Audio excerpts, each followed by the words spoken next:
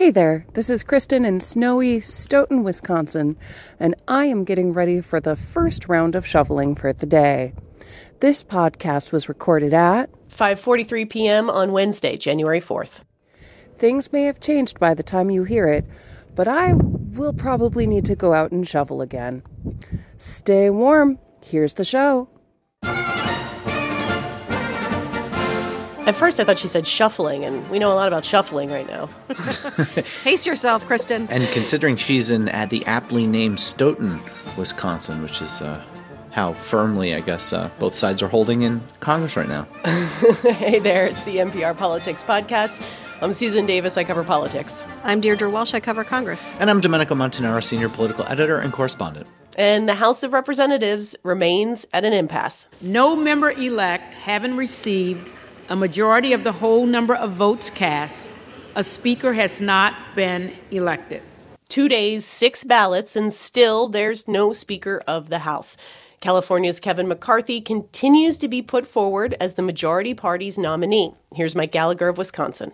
They gave us, Republicans, an opportunity to inject some basic common sense into the federal government, to pull the emergency brake on a lot of the crazy we've seen in the last few years. They're asking us to do a job, and nobody has laid out a plan, a proactive policy agenda for the direction we want to take this country in more detail than Kevin McCarthy. And yet the votes have not budged. About 20 Republicans continue to oppose McCarthy, today casting ballots in the 4th, 5th, and 6th rounds for Florida's Byron Donalds, who was first nominated by Texas Congressman Chip Roy.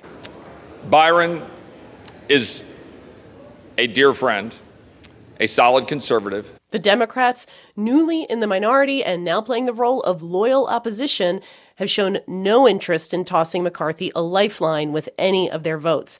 Democratic Caucus Chair Pete Aguilar of California continued to nominate Minority Leader Hakeem Jeffries throughout the day with the support of all 212 Democrats. Madam Clerk, make no mistake, there is no frustration on our side. We are focused on serving the American people. Earlier today, President Biden weighed in, saying in part that this logjam was, in his words, not a good thing. And the former president, Donald Trump, took to his social media platform this morning to continue to endorse McCarthy, saying in part that he would, quote, do a good job, maybe even a great job. And yet the House adjourned for a second time with no speaker in place. Deirdre, you were on the Hill yesterday. You're on the Hill right now. Is patience wearing thin for Kevin McCarthy? Well, not for Kevin McCarthy. He keeps insisting that he is eventually going to get there. I mean, I asked him on his way into the floor today, and he said, I didn't say today. Eventually, we're going to come together. As for other House Republicans, I think Kat Kamek said it best, the Florida Republican who nominated McCarthy, I think on the 6th ballot. And she said, hey, it's Groundhog Day again. So I think that we're just in this weird standoff where McCarthy keeps saying that he's making progress, but he's not. And if anything, the needle's moved in the other direction. Correct. I mean, there were 20 Republicans yesterday, 20 Republicans today. There was a 21st Republican, Victoria Spartz from Indiana, who had been backing McCarthy but voted present today as she stood with the defectors on the floor, and they applauded her. So clearly she's talking to them. There were a lot of super intense huddles with McCarthy allies, McCarthy critics on the House floor. And as I was watching them, I kept thinking maybe someone's going to flip. But then they would announce they were voting for Donalds the 4th time, the 5th time, the 6th time. Without any sign of a breakthrough, at least seemingly in sight, it also seems like the weird factor is going up. You know, you have former Congressman Fred Upton of Michigan. He just left Congress saying, oh, hey, I would be speaker if they want me to. Another former Michigan Congressman, Justin Amash, flew to Washington, D.C. and was in the Capitol today, basically telling reporters he's just hanging out in case people want him to be Speaker of the House. I think I spotted him on the floor. I wonder, does 538 in the New York Times have a needle for weird meter? I mean, it is definitely getting weirder, but I also think members seem to be getting angrier. Just tonight, a group of Republicans who are military veterans had a press conference in the Capitol, and their anger at the 20 seems to also only be intensifying. Deirdre, it's not just about the anger towards Kevin McCarthy. I feel like the internal Republican anger factor has also intensified. It has, and they keep using, lines like hostage taking and, we're not taking orders from them and they're trying to hold us hostage and they're only hurting the party. They're embarrassing the party. Don Bacon, a Republican from Nebraska, said he's listening to the news and it's making him feel sick. In terms of this consequences that this group of national security Republicans were talking about, one argued that they can't get classified information or briefings because the committees haven't formed, right? Yeah. There's no House Intelligence Committee. There's no House Intelligence Committee chairman. If there's like any kind of national security event, they tend to brief the Gang of Eight, like the top four, House and Senate leaders and committee chairs of the intelligence committees. And those slots don't exist right now. We talked about this a little bit yesterday, but, this is the first consequence of the red wave being just a red trickle because, with this kind of majority, 4 seats, we all knew. We saw what happened with John Boehner and sort of the frustration he'd felt with this hard right conservative caucus, and he just didn't want to deal with them anymore because he couldn't even pass basic legislation. And we knew with a 4-seat majority how difficult passing legislation would be. It's amazing that they can't even pick a leader and can't even agree on that. But I think they know that they could flex their muscles on this and that they could exercise a lot of demands and potentially a scalp here with Kevin McCarthy. Well, yesterday they put up a couple alternatives. First, they put up Andy Biggs of Arizona. Then they moved on to Jim Jordan of Ohio. Jim Jordan said very clearly he does not want to be speaker. He has endorsed McCarthy. Today, they shifted to Byron Donalds. I think he's a lawmaker that a lot of our listeners probably don't know a lot about. He's a junior lawmaker. I mean, do you have a sense of what their strategy is here? I think Donalds also told reporters he knows he won't be speaker either. He did. I mean, I think he said he wasn't running for speaker, but he was trying to play some kind of constructive role to get to a consensus. I think as we've noted on this podcast, Democrats are nominating New York Congressman Hakeem Jeffries to be the new Democratic leader. He becomes the first black leader of either party in Congress. And Byron Donalds, who, as you said, Sue, I think this is just his second term in Congress, is black, and Chip Roy, who nominated him, invoked Martin Luther King when he nominated him on the floor today.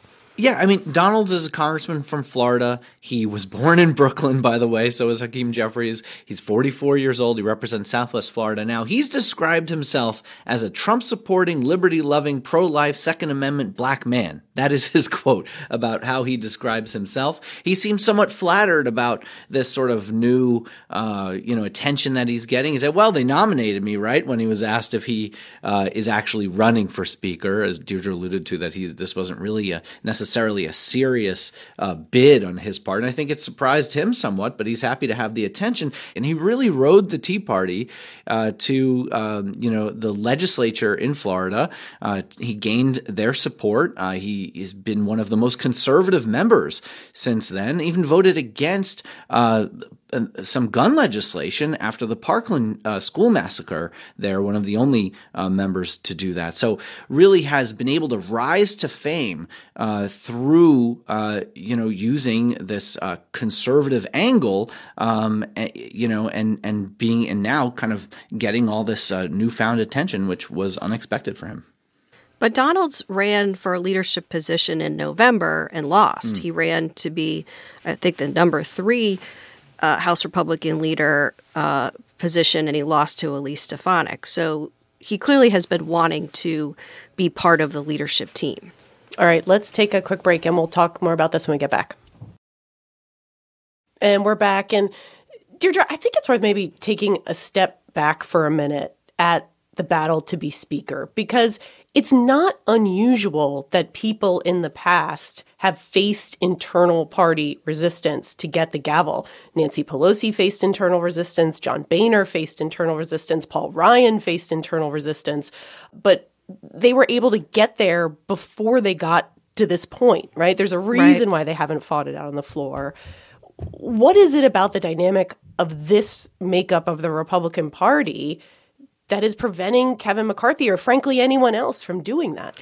Well, the other thing that's striking, too, when you mention Pelosi is McCarthy has the same razor-thin 4-seat majority that Pelosi had in the last session of Congress that just ended. And a bunch of people who didn't want her to be Speaker anymore. Right, and had publicly come out against her right before that election. But in the wake of that, she knew she had a thin majority. She negotiated behind the scenes, offered up to term limit herself, and secured the votes and won on the floor.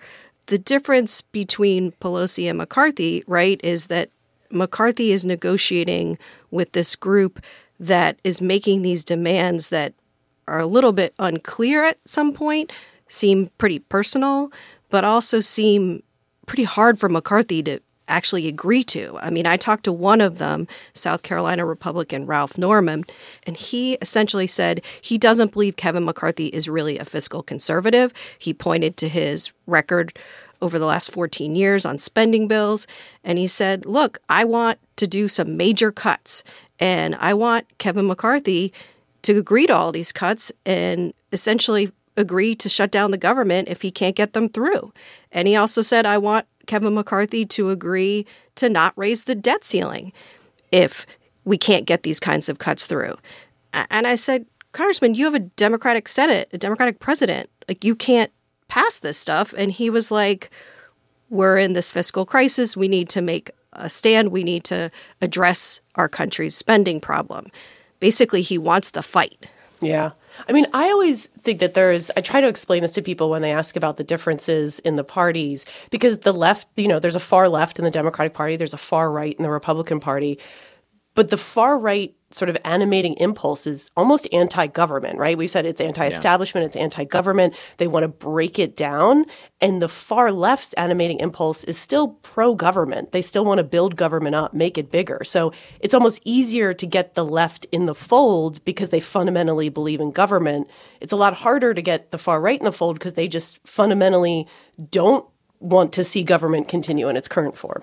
They really see government as the enemy, as Ronald Reagan said, that it gets in the way, it hurts businesses, and part of what they're here to do is to somewhat strangle government, to reduce how much it does, how much it spends, what its role is in society, abroad, and all of that. And it makes it really difficult if you're looking to negotiate with folks who, really are just sort of sitting there in an intransigent way. And it's not like they don't want anything. They certainly want a type of America that they foresee and that they would want to instill, but they don't have the power to do it. They do have this power to be able to control, at this point, who might the speaker be. And they have a Republican conference in the Senate that is not on the same page as them. Certainly not when it comes to government shutdowns and defaulting on the national debt. Deirdre, there was an interesting moment, I thought, today, and I wonder if maybe I'm reading too much into it or if it's something we should follow. Ken Buck is a Republican from Colorado. He voted for McCarthy in all 6 rounds. He's been behind him. But he was one of the first lawmakers I heard today start to float the idea that if McCarthy can't start to close this gap, he might have to entertain stepping aside and letting someone else try. And he specifically name-checked Steve Scalise, the majority leader, who has been sort of part of this whisper conversation of whether he could be speaker, although to be clear, Scalise has made no moves to that end. Do you get a sense that even the McCarthy wall might be starting to show some cracks? I mean, I think there is growing concern that this public spectacle is making the party look bad. Some of McCarthy's allies say people aren't really paying attention. They're going to work. They're going to the gas station. Life moves on. This is not a big deal. We should just have this debate and get through it. But I think there are some like Buck who are saying that quiet part out loud. We can't just do this forever. And Buck in this interview on CNN said, look, we could get to this point where other senior members go to Kevin and say, it's just time to move forward. But I don't get the sense that Steve Scalise, the number 2 House Republican from Louisiana, who was close to McCarthy and has been backing him, could get the votes to win the speaker's race either right now. And Buck seemed to have a sense of urgency about it. He said a couple times that it should be and has to be today where this movement is made, where either McCarthy can win over some of these folks or cut bait. And I think that it really is indicative when you think about today, looking at the split screen that we all saw happening with President Biden in Kentucky, with Mitch McConnell, the Republican leader, talking about how they were able to get funding for a bridge through the bipartisan infrastructure bill, while at the same time, Republicans were once again failing to even pick a leader in the House. All right, let's leave it there for today. We should note the House does plan to meet again tonight at 8 p.m. Eastern Time for more deliberations and possibly more voting.